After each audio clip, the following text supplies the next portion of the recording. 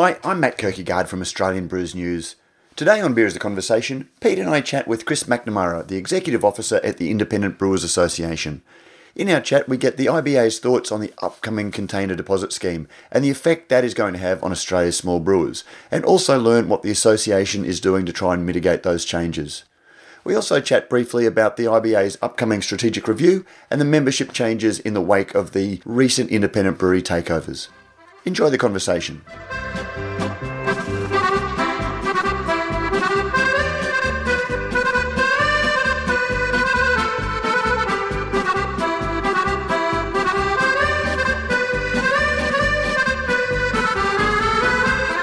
And on to Radio Brews News, Beer is a Conversation episode this week. We welcome from the Independent Brewers Association the Executive Officer, Chris McNamara. Chris, welcome, Chief. Good morning, Pete. Good morning, Matt. Good morning, Chris. Sorry, Matt, I couldn't help just throw the Chief in. I honestly believe that the work that you guys do, that there should be at least somebody in there that has a Chief in front of their in front of their title. So perhaps we can look at that for the next time we update the Constitution. Well, the AGM's coming up on Friday, Pete, so if you want to get something into the board before then, I'm happy to discuss it. Nice plug. We'll see if we can get this episode up before that AGM takes place. Chris, we're ostensibly going to get you on today to clarify a few issues and I guess put the Independent Brewers Association's standpoint on the container deposit schemes that are about to launch in a couple of states and that already exist in one state and one territory. But perhaps before we get right into the meat of that, would you like to give us a little bit of an update about where the IBA is at? Exciting times. We've just commissioned a review of where we are. 5 years in, and the board decided that it was time to take a step back. So we've commissioned an accounting firm in Newcastle to do sort of a root and branch, is that the term, sort of look at what we do. It's always good to have a fresh set of eyes come in, sort of, and a lot of what we've done is we've just created stuff on the go. As you know, we started 5 years ago with myself working casually for a couple of days a week, and now we've grown to having 3 staff and turning over approaching $1 million in probably the next year or two. And it was just time to take that moment to step back and have a look at what we do, how we run the business. And so we're expecting the first sort of recommendations from that this week, and then be up to the board to decide where we go from there. So exciting times. Chris, I was actually a little surprised when I heard that you were doing a review that wasn't conducted hand in hand with the change from the Craft Beer Industry Association to the Independent Brewing Association. What was any thought about the future direction given that was a fairly significant change at the time? Yeah, definitely. But I think because it was such a big change, and that was a lot of that was that political discussion around where our future is going. And this is a bit more around the business side of things, if that makes sense. We're probably, this isn't so much around the direction of who we're here to help scenario. It's more around, how do we run the conference? How do we provide member services? That sort of stuff. So it's a more, I guess, Chris, dotting I's and crossing T's in terms of the method in which the IBA is run rather than here's the direction that you I guess in a more ideological terms, need to be looking at. Yeah, the purpose will remain the same. We're there for advocate and educate, advocate and influence for the benefit of Australian independent brewers. It's just how we go about running the business itself and how we go about providing those services, making sure that we're taking every opportunity for making money for the business, because the better job we do of looking after our income, the more services we can provide to the industry, quite simply. I'd like more staff so we can do more things. Mate, let's see how we can go with that. Maybe we can get a GoFundMe page set up or something, or a possible campaign. Great, I love those things. Equity for drunks. Yeah, equity. Yeah, no, careful. No. I'm a huge fan of paying $200 for a 6-pack every 4 months, Pete. Love that concept. Let's leave. We might just park that just for now. So, Chris, I've got one to throw at you once we finish off, but let's get into, I guess, the meat of our discussion, which is the container deposit scheme. It certainly seems to have garnered a fair bit of criticism before it's even begun, and at the risk of sounding like a broken record, but it seems another example of on the outside looking in, it appears to be one of those examples of government using a useless, something that's not going to work, that's going to cost a lot of money to fix a problem that possibly doesn't even exist.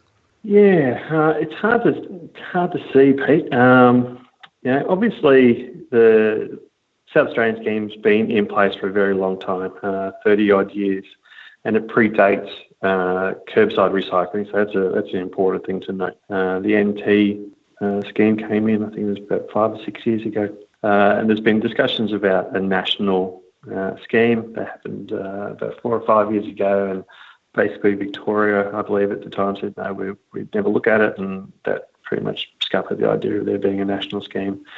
So the individual states have started to look at it.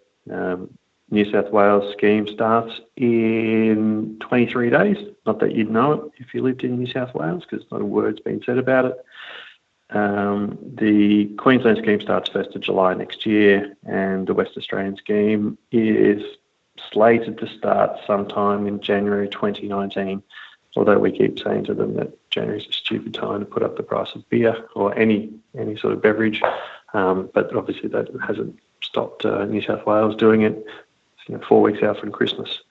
The idea of all these schemes, I think what I might have mentioned it last week as well, is that they're talking about it as a litter reduction scheme rather than increasing recycling. So they, essentially the idea is that people will more likely pick up their can or bottle and take it to a reverse vending machine, or take it home and save it up and get their money back later. We've got a few fundamental things that we have issues with, and one of them is the exclusion for wine and spirits.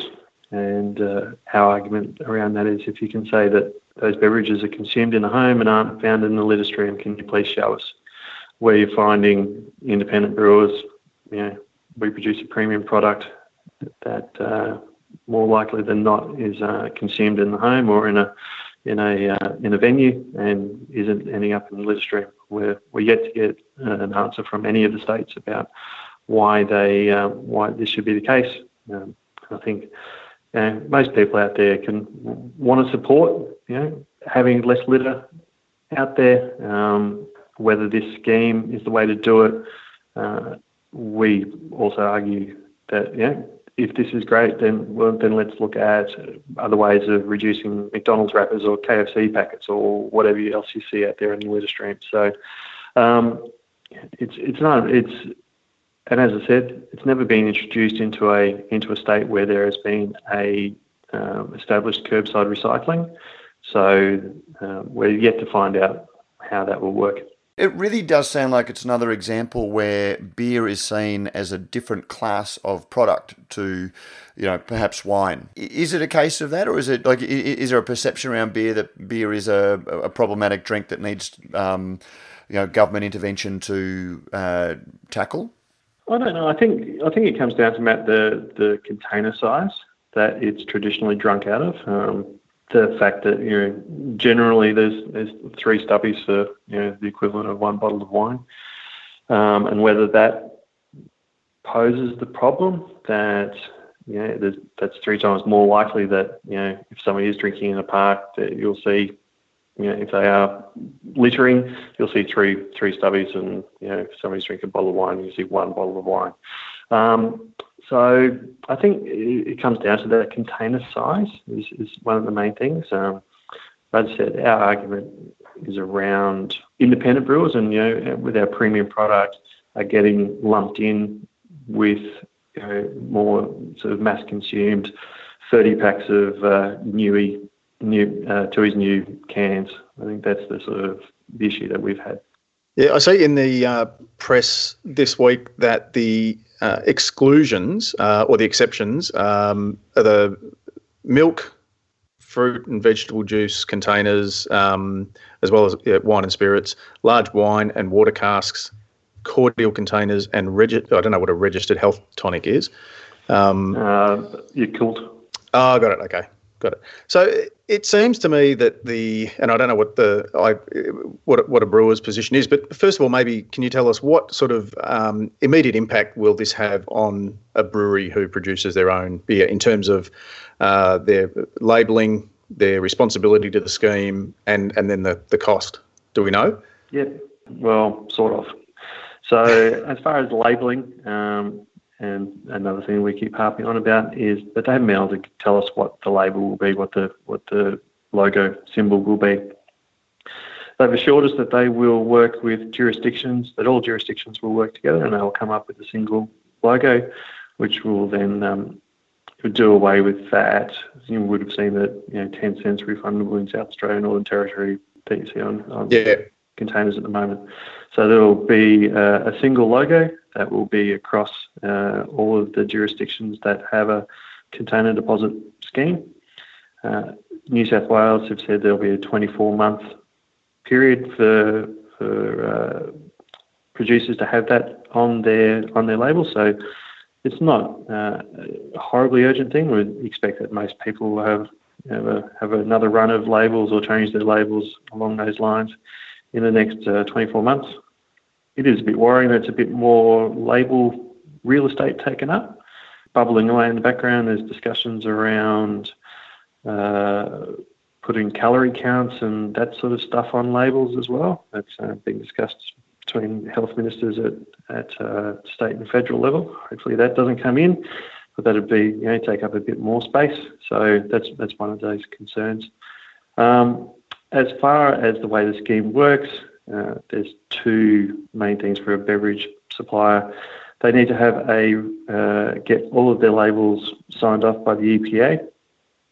So we've had discussions with them saying, can we just have it for, sign off on a 330 ml bottle, etc. But they've said, no, we want to sign off on every label. So that's an $80 charge, sign off by the EPA. And then there is, they need to have a relationship with the scheme coordinator, which in New South Wales case is Exchange for Change, which is a JV between Coke, Asahi, CUB, Coopers and Lion. The idea is then that they provide sales data to that JV, and then they are issued with an invoice for the first 3 months because there's no established data on how the scheme will work. They have made assumptions. So for the first month, they're saying there'll be 100% return, second month 90%, third month 80%. So based on that sales data, on the 1st of November, the beverage producers have been given an invoice. And that invoice also depends on whether they've got a can or whether they have a bottle. So for cans, it was 13.54 cents per vessel. For glass, 14.07 cents per vessel. What's going to happen is that after that first 3 months, there'll be a true-up. So if the scheme doesn't run at 100%, it only runs at 80%, then the suppliers will have that cost put against their next invoice and get a bit of a refund. So, yes, it's all a little bit complicated. It certainly does sound it. And is that those numbers you just quoted, are they the updated and correct figures? Because I do believe that there's possibly invoices that were sent out that had the decimal point in the wrong spot and had to be reissued. I hadn't heard that story, Pete. That would have been most distressing if it was to the right hand side and not to the left. Exactly, and certainly wouldn't give I guess consumers and producers a lot of faith in the system. If, as you say, we're 4 weeks out, we don't have a logo yet. We're not particularly clear on where the collection points are. And we should also point out for those punters who are listening as consumers rather than producers, it's not like the old days of when I guess the three of us were riding around the neighbourhood on treadlies, and you could collect aluminium cans, and when you got enough, you'd take it to a place and you would get cold hard coinage in return. I do believe that, I think the New South Wales one particularly, you'll get like a voucher for a discount on something or that sort of thing from the, what is it, a reverse vending machine, I think they call it, something like that? Reverse vending machine, I believe, and again, we haven't been told how this is going to work. And as I said, the scheme comes in 23 days. The price of beer has already gone up from most suppliers because the scheme needs to have the pump primed, as they say. So there needs to be money sitting in the coffers for when the scheme does start. So as I said, those invoices went out 1st November, 7-day payment period, which is very convenient. So most suppliers have had to put up the price of the beer already, but the general public hasn't been told anything about this. There's been no reason given why, and I asked the EPA yesterday a number of questions. They replied to all of them except for the bit where I said, when are you going to start telling the general public? The generally accepted reason is that they are worried that the public are going to start stockpiling bottles and cans, and that isn't that the object? Yeah, but not until the scheme starts, Matt. So your price of beer has gone up, but you can't get your 10 cents back. Not that you'll get 10 cents back. Not that. Yeah. Oh, yeah. You'll get your 10 cents back, but you won't get the other 3.54 cents that you've paid or more. Now, Pete, I've lost track because I went off on a tangent there about what your question was. No, it was a nice tangent. No, it was the. Is it cash or is it a voucher? Yeah, it's cash. Yeah. So it is. What okay. What we know so far is that it could be a possibility that you have an account set up. And so you maybe a PIN or something similar, or a card maybe that you swipe, and it might go to your account. There's been some talk that you may be able to donate it to a local charity, so your local school or Scouts or something like that, by pressing a button, say, I'd like to donate this 50 cents to such and such. Or it may come out as a voucher, given that those vouchers will then be redeemed. I think they've signed either Coles or Woolies and Aldi, and then you can walk into the local Aldi and get your either a 50 cents off your bill, or they'll give you the cash. They'll probably make you pack it yourself. And the idea that most of these reverse vending machines that are apparently going to be about the size of a container will be parked in supermarket car parks. As in a shipping container? Yeah, size of a shipping container apparently. Okay, well, I see, I'm quoting from the article now. Consumers will be able to take their empty bottles and cans to more than 500 collection points across the state and more than 800 reverse vending machines located in high foot traffic areas like beaches and sports stadiums. Here's a tip. How about instead of those, put a bin where you would put the 800 vending machines, and you might actually solve the problem. The problem is we can't get people to walk. Like a lot of the junk I find around in parks and that sort of thing are within throwing distance of a bin. These are people who won't return shopping trolleys, Prof. Exactly. I mean, I just can't help thinking that we're punishing the people who are already doing the right thing.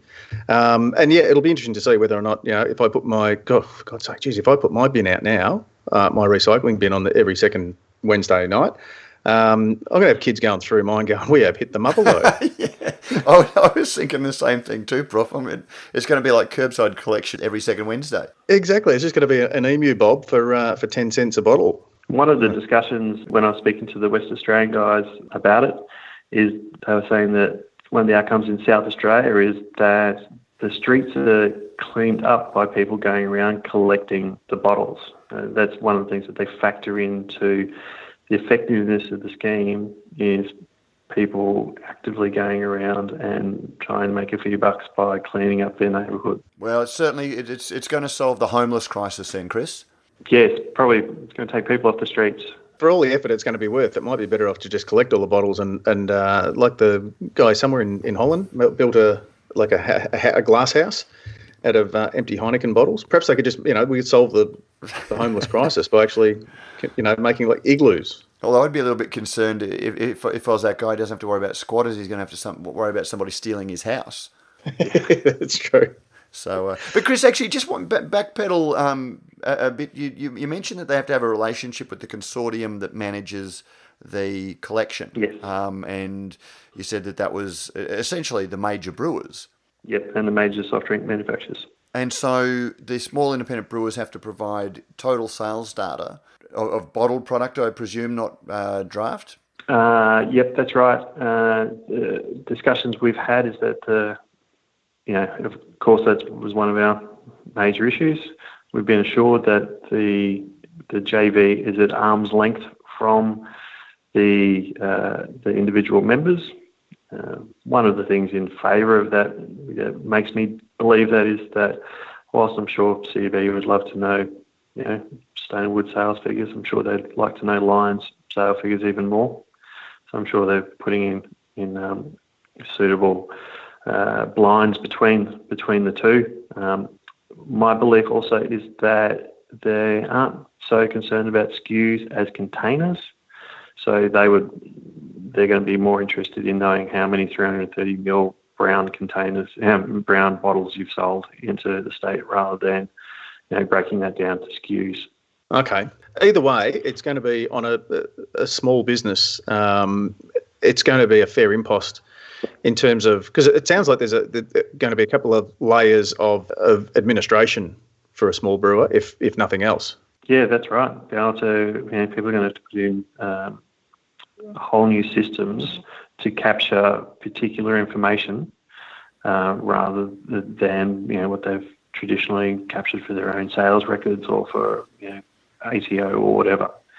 So for people that don't have those good systems in place, it could be problematic, that's for sure. It's one of those things that I guess you can never argue if a scheme is fundamentally worthwhile. There is always going to be implementation issues for the businesses and costs for the business. If the scheme is worthwhile and is going to have long-term benefits, you just have to wear in the short term. To me, it doesn't sound like that there's any conclusive argument that this is going to be a beneficial scheme or it's going to achieve any purpose approaching what they're putting it nominally in place for. Yeah, and that's certainly the case, and we won't. It may happen. The other number that the EPA keep pulling out is that out of the thousands of submissions they got, it was 98%, I think, in favour of implementing the scheme. So it is, based on their numbers, wildly popular in the general public. And as said, there's implementation issues. And that's what we are mostly concerned about, is if it's going to happen, just implement it and put in the systems that help our guys. Generally, most of the small guys are brewers out there, because you've got the small winemakers, they're not involved. There's not that many small soft drink producers anymore. You might capture the small water producers or bottled juice, but in the main, it's affecting small brewers more than anybody. Yeah, and I just can't help thinking, I'll come back to what I started with. I just not convinced that this is actually going to fix the problem that they think it's going to, and you made a good point. And I'm sure the three of us, we went for a walk on a Sunday morning around our neighbourhoods. I find far more Macca's and KFC detritus than I do, and no-name bourbon and cola cans as well as bottles. And I've got to say too, the odd wine bottle.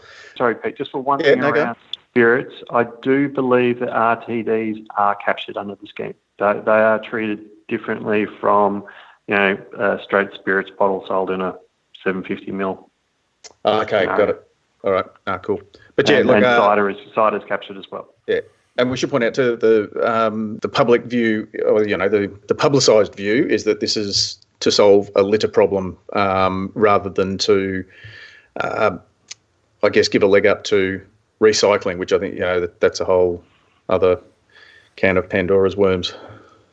Yeah, the other thing around the cost of the scheme is that the more successful the scheme is, the more it's going to cost suppliers, so beverage makers. So what happens is that charge on top of the 10 cents is essentially for exchange to change to run, and also for them to pay the people that actually collect the containers for them to run their business and clean away in New South Wales So it's scheme. kind of an admin fee. Yeah. So the more containers that go through that scheme, the more it's going to cost to run the scheme, the more it's going to cost beverage makers. The more that continue to go through curbside recycling, the less it's going to cost. So it's one of those. I don't know. I think we're sort of cheering for the curbside recycling. As so we should. Why would anyone opt for the curbside recycling when you don't get any return? As Pete said, I'm probably looking at, a good $10-15 worth of glassware in my recycling bin every fortnight. Why would I give that away for free and not have milk crates of bottles racked up in my garage? Oh, it depends if you're a lazy person like me, Matt. I don't think I'm going to bother. They're obviously paying you too well as executive director of the Independent Brewers Association if you can afford to give that sort of loot away. I don't know. That's $15. That's 150 bottles. So how are you going through, Matt? You sound like you're drinking for effect, not flavour. Mate, it's all for research. I don't finish them all. There's a lot of a lot of sink pours in my household. Well, that's a whole story for another time. Listen, Chris, look, we won't keep any longer, but before we do let you go, and this is a little bit of a question without notice, but both on and off air in the last couple of weeks and months, the subject of the Craft Beer Awards and possible changes therein have surfaced. So, question without notice, the Craft Beer Awards having a permanent home versus a rotating system, and the general concept, I guess, of how do we make competition guidelines so that they're fair, as fair as they can be for everyone. Discuss. As part of this review that we're having at the moment, we're looking at all possibilities. Here's the politician's response. We're looking at all possibilities and can't comment at the moment, Pete. But yeah, seriously, we're locked into Sydney for next year for the conference. We're looking at a few other things. You probably know Kath was in the States recently at GABF and looking at both the contest and the event itself, the festival. So she's going to be presenting to the board in the very near future about her recommendations about what we can do around the future of the awards and perhaps looking at a festival. But no decisions have been made yet, so we'll keep everybody informed. No worries. Chris, another question without notice. A couple of weeks ago, we saw Feral sell to CCA, and the expectation, at least on CCA's part, that they were going to stay a member of the Independent Brewers Association. Is there any further advance on the IBA's position there? The board are discussing it this week, Matt, on Friday. So following Friday, we will have a statement for you. Sounds like we should have got you on next week. Both Feral and Four Pines have been sent a letter saying that the board believe they are no longer eligible to be members, and they have until this Friday at the board meeting to either present us with reasons why they shouldn't be considered that way. So until we finish that board meeting on Friday, then there's still time for either of them to put forward their case. So it won't be until after that we can let you know. No worries. And Chris, just before we do let you go, and for the benefit of our listeners, could you just run through the board, who they are and where they're from currently? So at the moment, the board is Chair Ben Koyman from Endeavour Beverages in Sydney, Doug Brook from Brooks Beer in Bendigo, Will Tatchell from Van Diemen Brewing in Tassie, Dave Padden from Akasha Brewing in Sydney, and casual director is Pete Phillip from Wayward Brewing in Sydney. We've just going through an election process at the moment. Doug Brook is resigning from the board under constitutional turnover rules that we have in there. And we'll, again, after Friday, be able to tell you who the two new directors as well. We had a casual vacancy when Peter Fielding resigned in June as well. So we two new directors after Friday, and then we'll begin the process of filling our other 2 directorial positions, which are the non-elected ones. No worries. I just thought that might be handy for our listeners to know, particularly, I guess, if they have concerns and that sort of thing, somebody they can contact and have their voice heard. I'm sure you'd welcome opinion and constructive criticism from all points. Exactly, Pete. That's what we're here for. My phone's always on, and always great for it to go back through the board as well. Do you ever get any criticism in the form of photographic memes, Chris? Because that seems to be the way that the craft beer community likes to discuss its issues.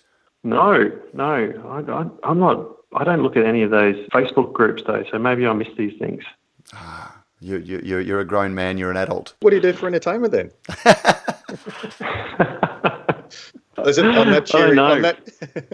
that cheery note, Chris McNamara from the Independent Brewers Association, thank you very much for joining us today on Beer is a Conversation. Pete, Matt, thank you for having me. Mate, it was a pleasure having you.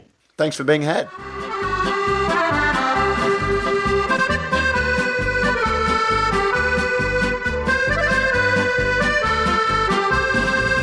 And that was Chris McNamara.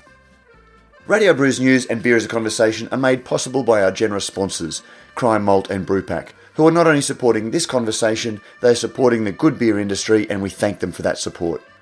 We also thank our Radio Brews News paid subscribers who donate a small amount each month to help keep this conversation going as well. Thank you for your support.